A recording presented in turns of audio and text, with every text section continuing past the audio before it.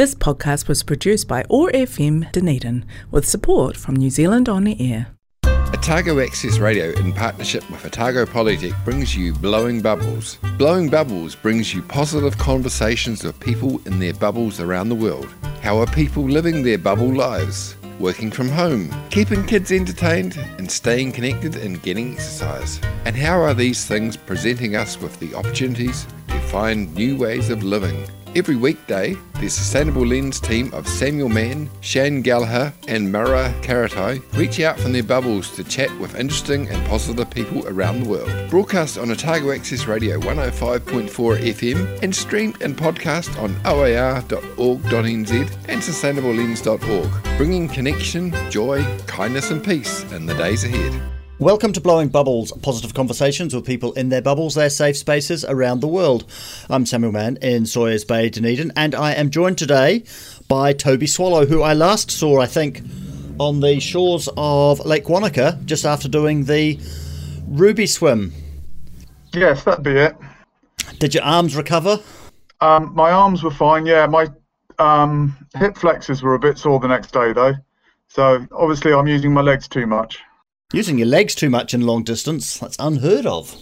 Well, no, it was a good event. Did you enjoy it? Because you did the 10K, didn't you? I did. Wasn't that water just incredible? And those underwater shots that they took. Yeah, they're amazing. I really enjoyed those. How long did it take you to wash all the algae off? About 3 weeks. Yeah, I discovered a bit the other day in Pilates. I was putting my hands and doing some stretching.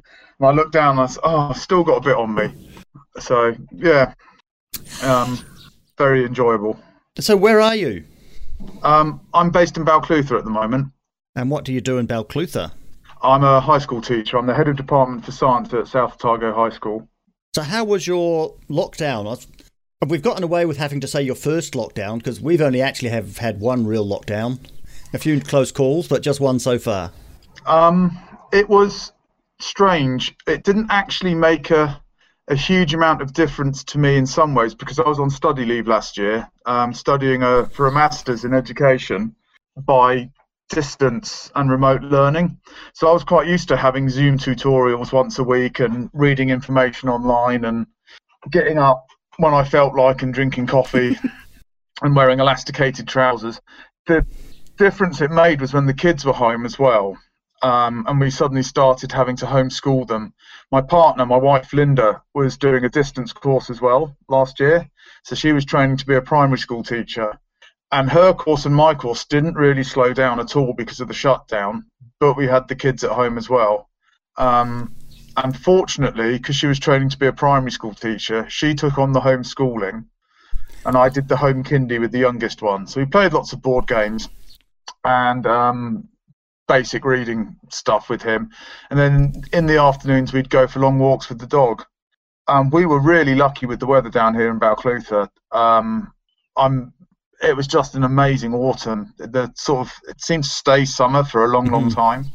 And I think also my kids, I've got 3 children, so they're currently just about to turn 11, 8.5 and 5.5. They were kind of a perfect age for it, because we weren't too concerned about catching them up with high school learning or, hot housing them or anything like that. And we spent a lot of time with them. And I don't think that's an opportunity we're ever going to get back. So in some ways that lockdown for us was really quite positive, which sounds, and as I say it, I'm aware that there's a lot of people who struggled with the lockdown in many ways. And I've got friends and relatives back in the UK, and I can't fathom what they're going through with their third major lockdown in the middle of winter, school shut till March. And, I think that, for me personally, that's been the toughest bit of this whole COVID, is what's going on back in the UK to people I know. Yeah, and that tension of they are doing it so hard and that we are mostly doing it so well. And it's quite uncomfortable, isn't it? Yeah, and so we do Zooms with people back in the UK occasionally, and because of the time difference, we're having breakfast and they're drinking beer. And they'll say, what have you been up to this week? Oh, well, yeah, we went out to Dunedin and we went to the swimming pool and we did this, that, and we went camping over Christmas. And they're all sat there going, but we'd love to, you know, and it feels like you're skiting or showing off or boasting, just talking about being normal. And that feels really awkward sometimes, I think. Yeah.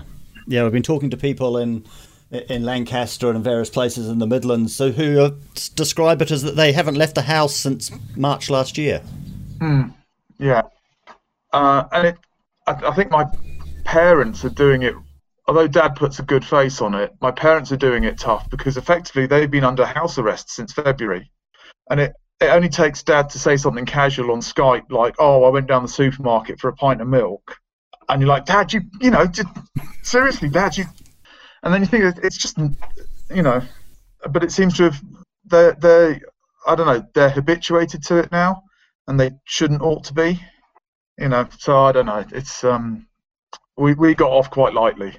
So you said you went camping over the Christmas. How was your Kiwi summer of the fact that we probably wouldn't have left the country anyway, but the fact that we couldn't left the country meant that the whole country went out and had a great summer? Yeah, we went to Christchurch just before Christmas. We tend to go the week before Christmas because the campsites are a lot quieter then. So we were on a big one in Spencer Park, Spencer's Wood, just north of Christchurch. And we had a couple of days of really good weather and a couple of days of really poor weather. But, you know, we went to the Margaret Mayhew Playground, which is just awesome, an awesome resource. We went, the new library they've got up there, which, again, absolutely amazing. You know, there's free Lego for the kids to play with when it's raining, and you can just sit there on a sofa reading a book or surfing the net on the free Wi-Fi. And took them to, have you ever been to Jelly Park up that way? Mm-hmm. The open-air swimming pool. Yeah. And that was awesome for them as well. I like it there because it's a 50-metre open-air pool, which means a lot less tumble turns. So yeah, and we because we live in a rural location, doing city stuff is a good holiday for us. You know, riding the escalators at Rickerton Mall and enjoying traffic lights and traffic jams, all the stuff we don't really get in Balclutha. So that was nice. And then we came back here for Christmas. And basically Linda was getting ready for her new job, teaching years 1 and 2 at a local primary school. I was finishing off my master's project report. And that was pretty much the summer for us. But it was, you know, nice and relaxed. Did you have to do a research component? Yeah, well, it was a action research, and it was a practice-based masters through the Mind Lab. So I had a project that I was running in school about something called e-portfolios for 6 weeks, and then it was just a case of writing it up and drawing some conclusions. What did you find? So, e-portfolios can work really well to enhance students' learning, but I'm not sure if the extra engagement I got during the project was a function of the e-portfolios or a function of the different activities we were doing, or a function of the fact that I'm a fairly experienced teacher with a big voice who can yell at the kids a bit more than the 2 regular class teachers do. So, but it was good to try something new, and it was, you know, there were definite improvements in behaviour and engagement. So it's something that I'm continuing with this year, and that some of the other staff are continuing with as well. So that was nice. You'd recommend, if people could, taking a study leave? Yeah. I think for a couple of reasons. You work as a lecturer at the Polytechnic, don't you? Yeah. So presumably part of your working day is reading background papers and research pieces and finding out what everyone else in your field is doing. Well, as teachers, high school teachers, I think we don't get an allowance for that. We don't get time for that. Mm-hmm. And it's annoying because not only do we have to be subject experts, but we've also got to be pedagogical experts. And so keeping up with all the latest research, it just doesn't happen if you're not specifically given time to do it. Mm-hmm. So it was nice for that reason. It was nice to have a change of scene as well, and do something different. And I've also always really enjoyed learning. And I think as teachers, we're supposed to model lifelong learning, and this was one way of doing it, I guess. So it was pretty visible to the whole community that Mr. Swallow's doing some learning.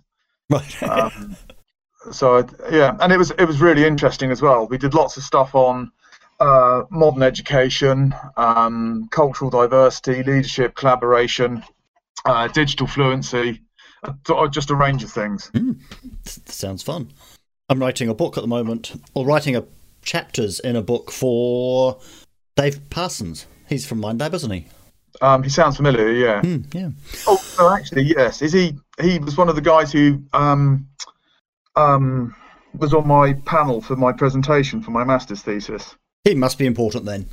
Oh, yeah. That was a bit nerve-wracking because we went up to Auckland to do the presentation, and originally we thought there'd be 3 panelists there, plus the rest of our cohort, which is about 5 of us, plus about 5 or 6 people from the part-time component.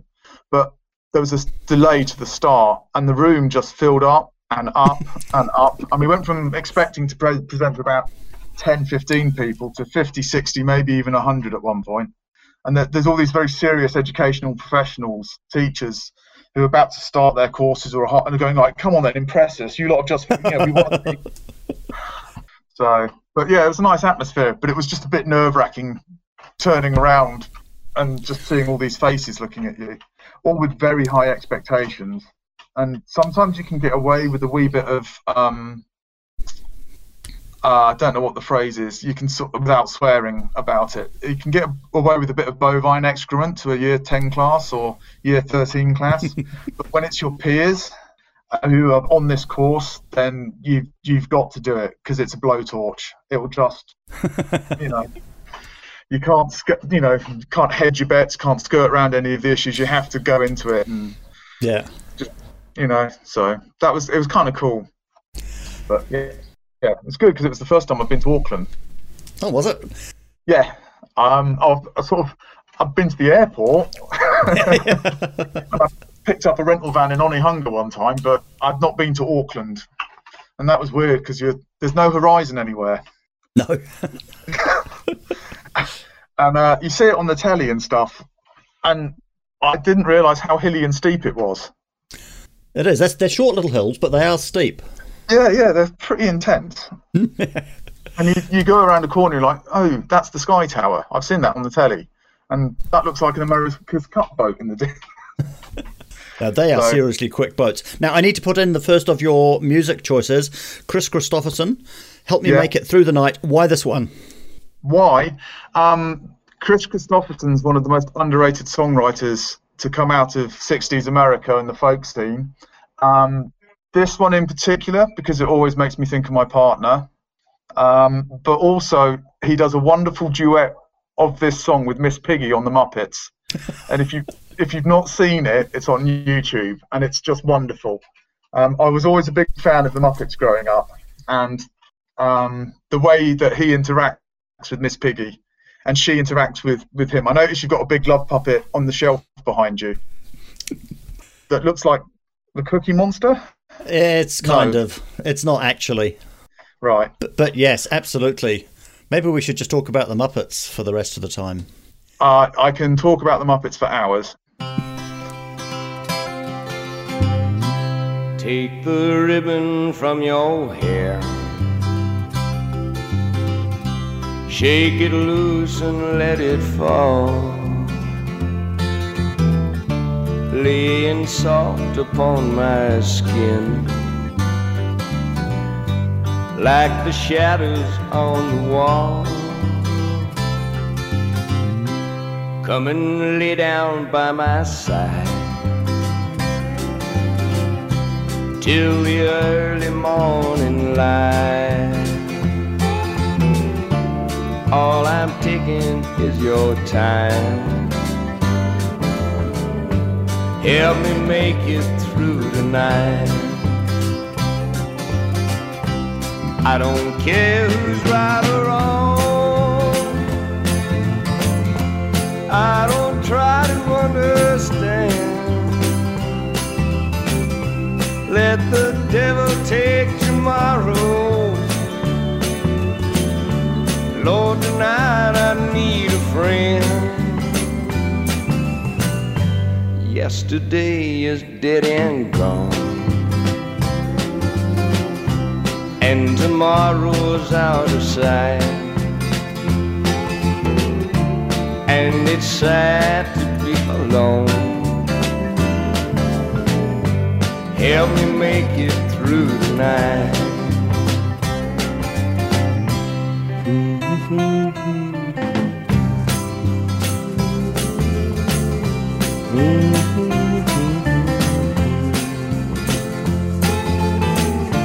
Lord, it's sad to be alone.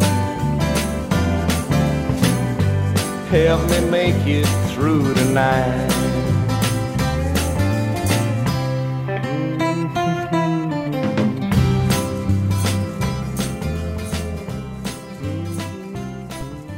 So how is Balclutha doing? It seems to be fine. We get a bit nervous when it comes to things like lockdowns. We coped as a community. I think we coped pretty well with the first lockdown, the level 4 lockdown. It didn't seem to make too much difference day to day. There was a lot less traffic because we live right on the state highway here. And normally we have animal trucks, logging trucks, milk tankers going past about 10-15 yards from our front door, you know, all hours of the day and night. And that just didn't happen as much. It was nice to go out riding my bike a bit more without worrying about traffic. You know, it's a fairly small, but it's quite a resilient community. So I think we coped pretty well with it. And how's the school going? Did you? Again, everyone got a bit. I'll be very careful how I say this. It was a bit of a culture shock to go from face-to-face teaching to online learning for some people, and there were certainly some issues with equity of access. We've been a bring your own device school for some time, and the school had to make a real effort to make sure that all pupils had a device with a keyboard like a Chromebook, and that all pupils had access to the internet. But again, most of them seemed to cope. I think most of the pupils were all right with the online learning, but where they suffered was lack of sports and cultural stuff. There was just no rugby for them to play, or no swimming pool was shut, so there was nowhere. If I was going to level a criticism at Balclutha, much as I enjoy living here and like living here, there's not really much for young people to do from about the age of 14 to about the age of going away at 18. The nearest cinema is Dunedin or Gore, the nearest bowling alley is Dunedin. There's just so even when those options are taken away, there was just nothing. So the pupils at the school, their school life is their social life. Yeah. And I haven't seen many overt symptoms post-lockdown of anxiety or anything like that. But you kind of get the impression that everyone breathed a massive sigh of relief when we went back down to level 1 this afternoon. Even if they didn't realise they were breathing a sigh of relief, everyone seemed a bit more relaxed about stuff. It's like I say, I was on leave last year, so all this stuff happened, and I came back and was pretty oblivious to it. So, but yeah, it's a good school. It's got a nice atmosphere in the staff room. The vast majority of the kids at the school are absolutely lovely, and it is what it is. We do it day by day, and we've got good facilities for sport and stuff like that. So do you build in to the classroom discussion about what's going on with the pandemic? With some classes, yeah, certainly year 13, and I have talked to all of my classes about what happens if, what my expectations are if we go back into lockdown, whether we're going to be doing lots of Zoom meetings, or whether I'm going to set work and then they just check in once a week on Zoom. It's difficult. Year 13 would be, a lot of them work quite independently anyway, and I can do a lot of the checking in with them just by sharing documents or email and stuff like that. Year 10, they want a bit more actual teaching, perhaps. So you'd be doing more Zoom meetings with them. But if they ask me, because I'm a biology specialist, if they ask me questions about stuff, I try and answer them as best or as honestly as I can. And sometimes I turn around and say, I can't answer that, I don't know. Interesting discussion about anti-vaxxers today in Year 13 bio.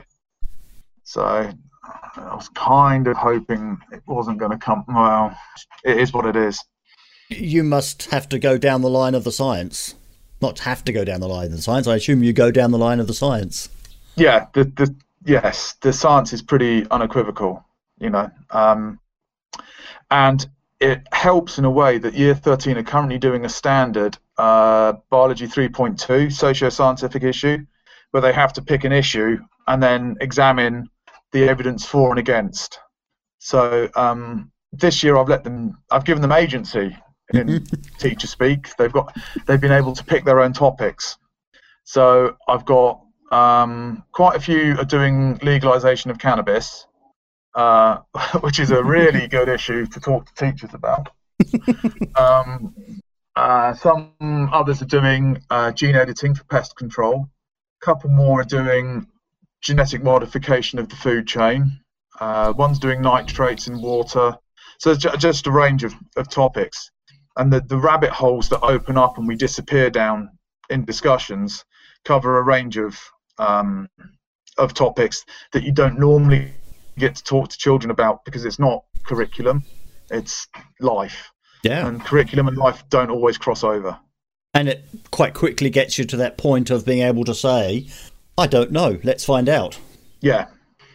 I can tell you what, and I quite often tell them that I have to be able to argue both sides of every argument, and that the reason I am arguing against them is to present the alternative view. It does not necessarily mean I support that view. So when they, so that sort of, I keep telling them, I don't want to make your minds up for you. I'm not going to tell you who to vote for. I'm going to tell you to vote, but make your own mind up based on the information that you get, but know whether the information's good or not. And it's really tricky, because these guys are the next generation of voters. And obviously I know a way that I'd like them to vote, but I'd much prefer that they just voted and participated. Is it a challenge getting the kids to understand that science is not really about the facts, it's actually the process, and that process means that the facts will in fact change as understandings change? It can be. They sometimes tend to be quite black and white about stuff, and they don't always understand the nuances of it. But again, you put the evidence in front of them as best you can. Tell them that this is the way it is, or this is the way it's perceived, or this is what the research shows. And when we say this is what the research shows, what that means is, and then, like I say, you have to let them go and make up their own minds. But most, but they're my Year 13 class this year. They're a really nice bunch of kids. So, and obviously, because they've chosen to do my subject, they must be adorable. and know how to pick the right teachers. Are they aiming for careers in science, do you think, or is science underpinning the wider range of stuff they're doing? At the start of every year for Year 13, I sit down and I ask them, what is it you want out of this course? Where do you see yourself this time next year?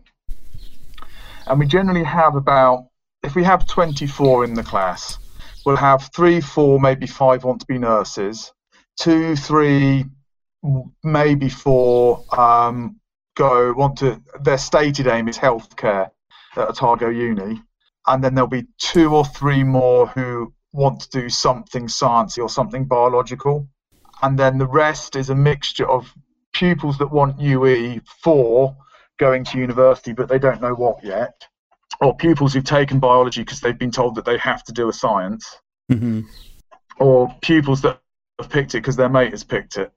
So I've got someone in the class wants to be a beautician, someone else in the class wants to be a butcher, someone else wants to be a primary school teacher, 2 vets, which is quite unusual because we haven't had a vet for a while, a couple of doctors, jet assist, engineer, just all sorts really. So it's quite varied. And some want an excellence endorsement, and some just want the credits and to finish school and get out of there with their leaver certificate.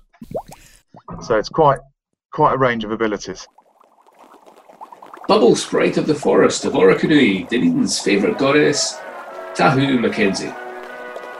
Kia ora koutou, nā mihi aroha nui kia koutou ko tāua hau. I hope you all have stayed for Superstar in your beloved universes. I really hope wherever you are, whatever's happening around this journey on together is proving to be very rewarding, very sustaining and illuminating for you each day, who you are. The triumph of nature's art, unique, things better.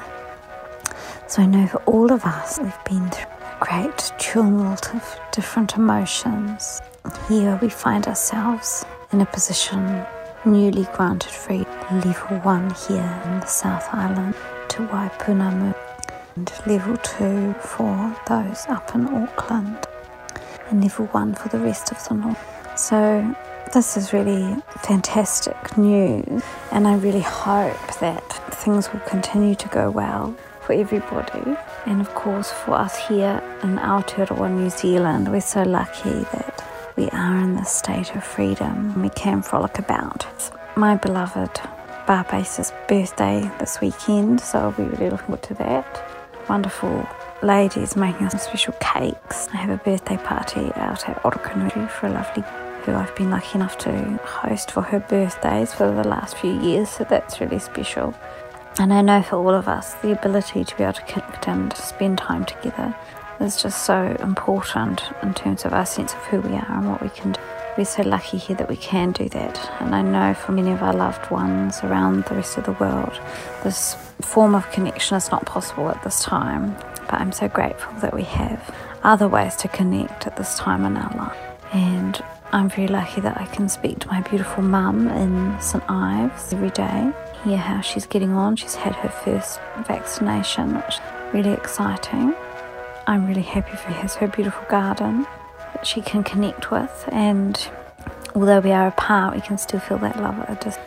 And for me, for most of my life, I've been away from people that I love, having moved to the UK when I was a wee girl and then having returned. So I know that it is possible to always feel those connections and feel that sense of togetherness, even if you are apart.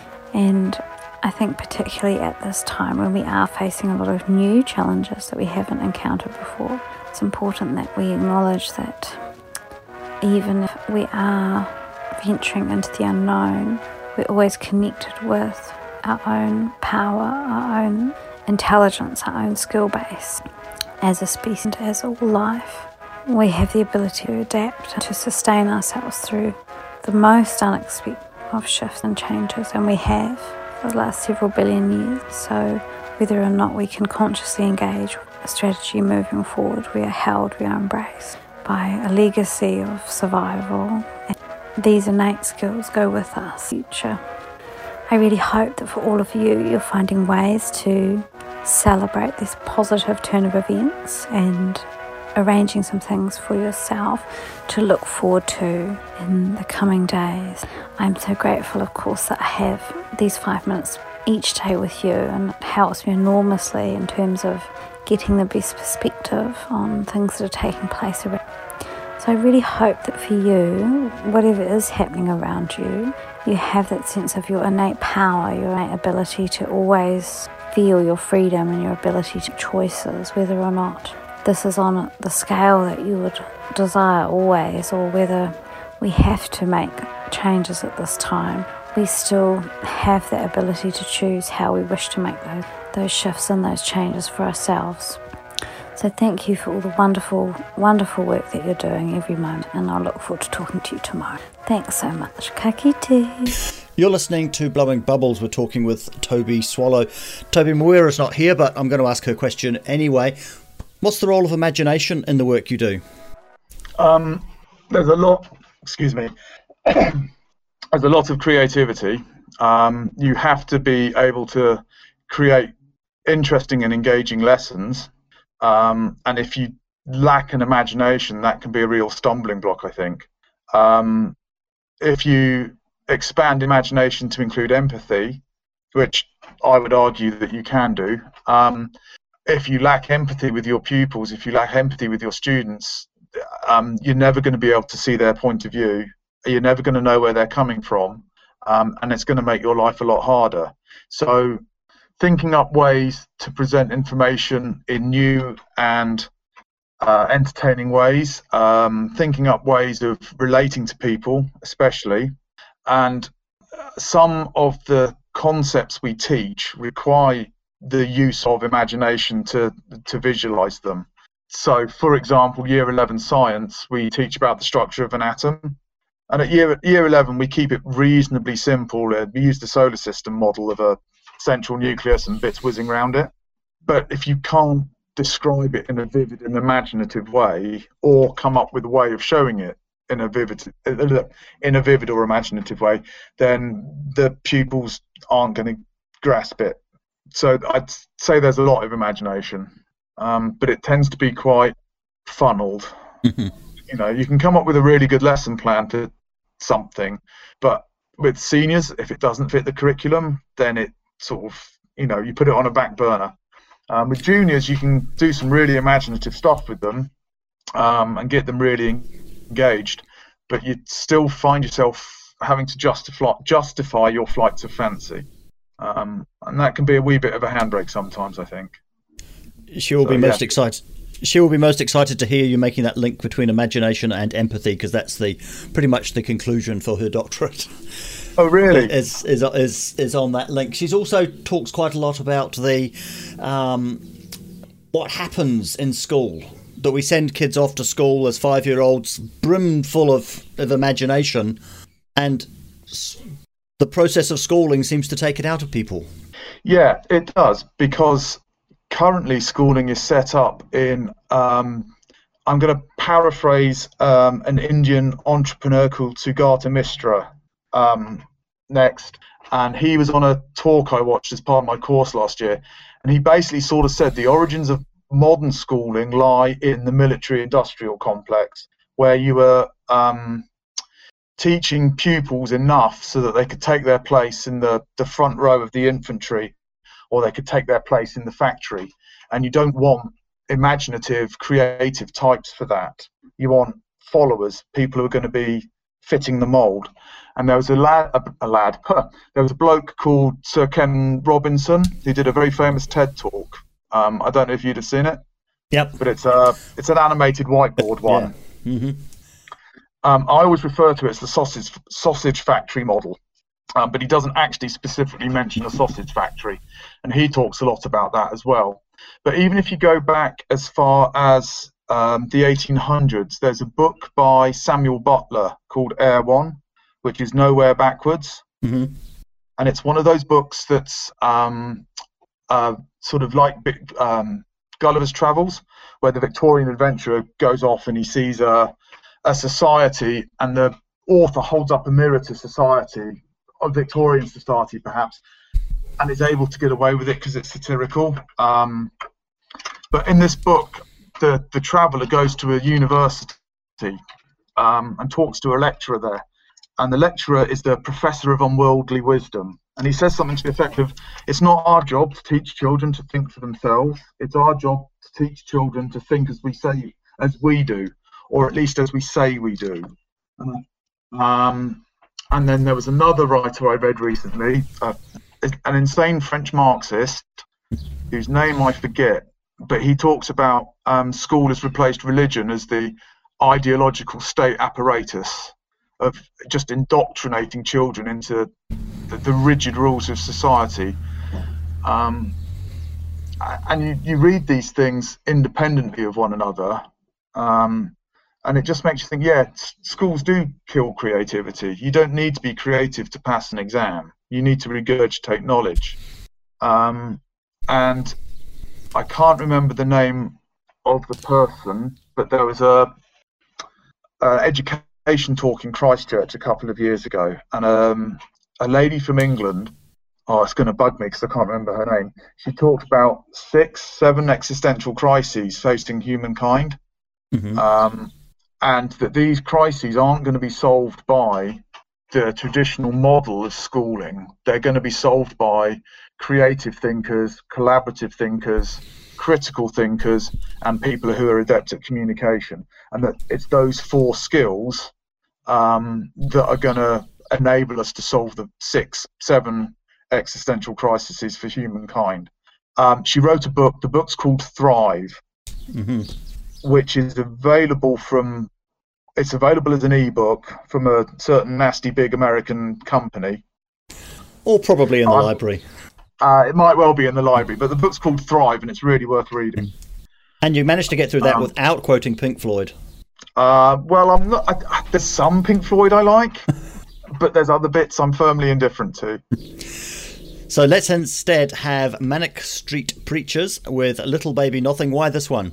It's just a cool track. I walked into a room when I was 17 years old, and somebody had the album Generation Terrorists, pirated a copy from the university, was playing it on a tape deck in the common room at school, and it still, to this day, after nearly 30 years after first hearing it, still gives me goosebumps. The other thing about it, it was that album was the first thing I had in common with my younger brother Ben, other than the fact that we were related. And it always makes me think of him. So it's just a cool track.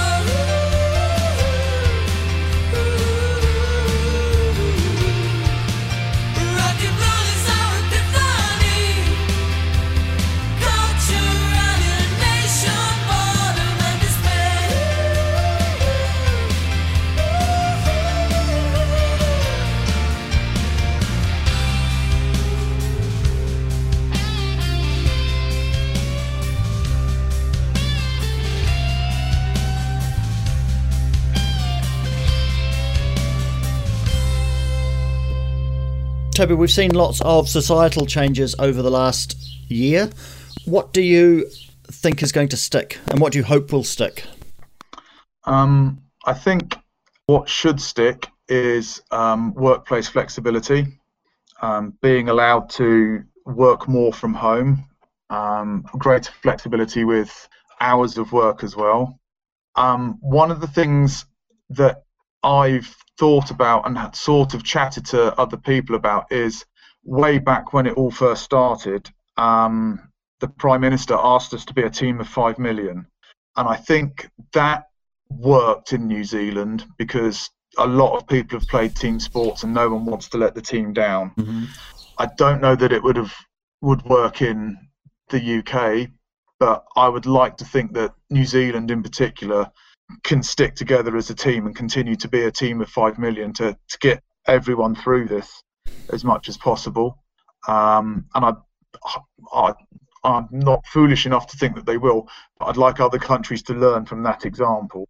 Everyone seems to take a bit more care about each other as well. I don't know if that's just rosy tinted glasses or whatever, but I'd like that to stick.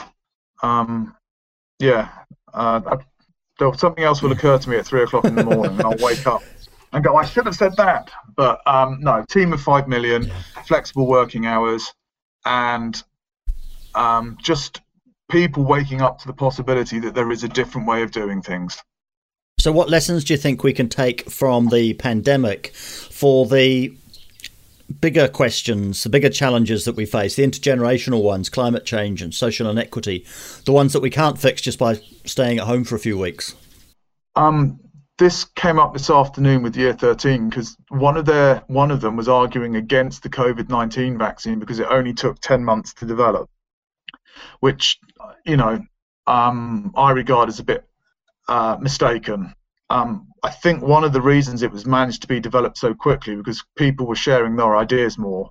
I think there was a lot more collaboration between the different groups working on it, and I think it's that collaboration and communication that's going to be the thing that will save humanity from whichever one of the 6, 7 crises it's going to end us.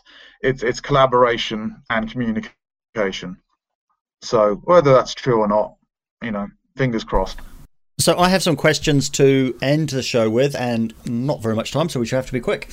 What is the biggest success you've had in the last couple of years? My 3 kids, probably. That's a bit saccharine, isn't it? But yeah, I've got 3 children I'm very proud of. We're writing a book of these conversations. It's called Tomorrow's Heroes.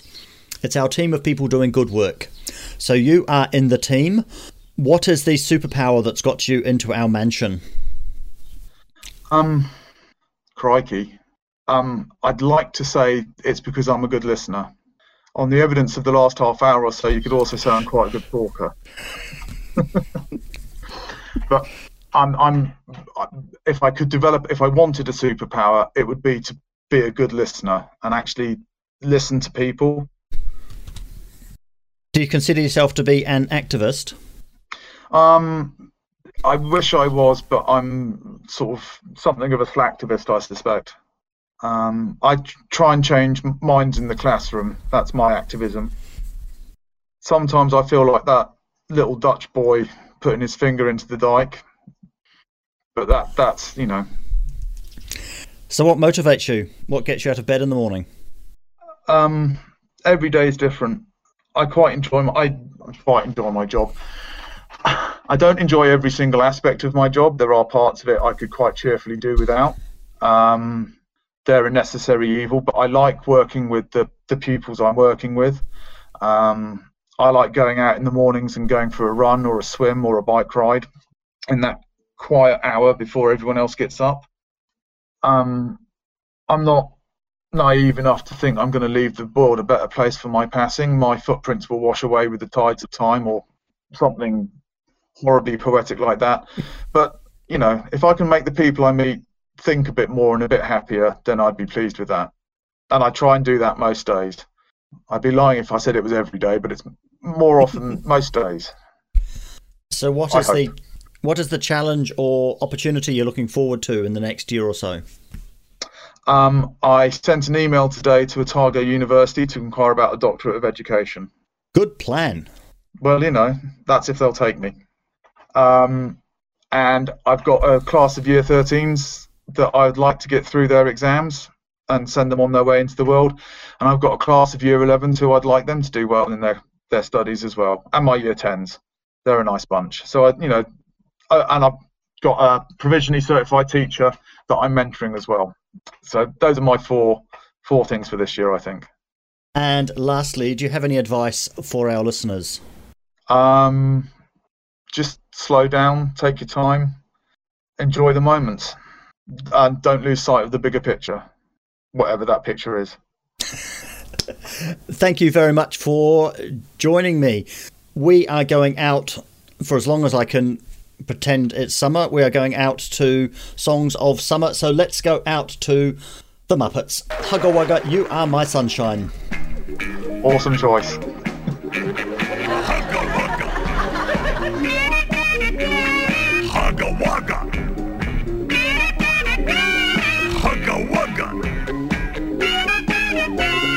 Hugga Wugga.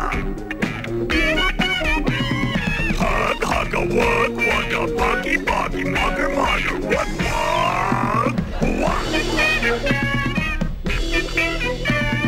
Hugga Wugga.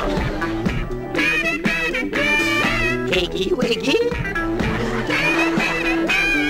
Hugga Wugga. Hoogie Woogie Higgy Hoogie. Hugga Wugga. Hugga Wugga. Hugga Wugga. Hugga Wugga. Hugga Wugga. Buggy Buggy. Mugger Mugger Wug Wug Wug. Are my sunshine, my only sunshine. Hugga Wugga. You make me happy when skies are gray.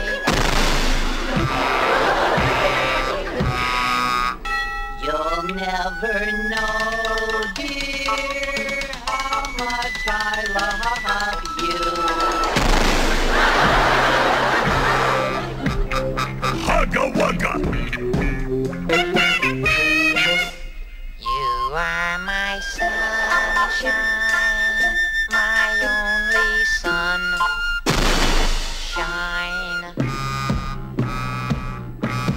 Hugga Wugga. You make me happy.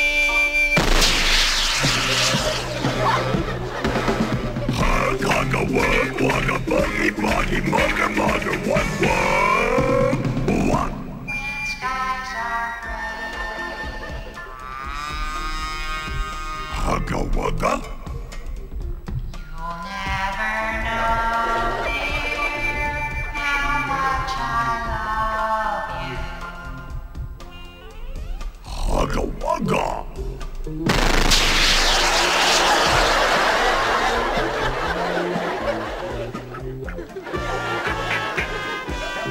Do not take my sunshine away. You've been listening to Blowing Bubbles, positive conversations with people in their bubbles, their safe spaces around the world. Brought to you by the Sustainable Lens team, which is brought to you by Otago Polytechnic. We're broadcast on Otago Access Radio every weekday afternoon at 3 and streamed and podcast on oar.org.nz. You can find us on Facebook and subscribe wherever you get your podcasts. We had a contribution today from Tahu Mackenzie. I'm Samuel Mann in Sawyers Bay, Dunedin, and I have been joined by Toby Swallow in Balclutha. We hope you enjoyed the show. This podcast was produced by OAR FM Dunedin with support from New Zealand On the Air. This podcast was produced by OAR FM Dunedin with support from New Zealand On the Air. This podcast was produced by OAR FM Dunedin with support from New Zealand On the Air.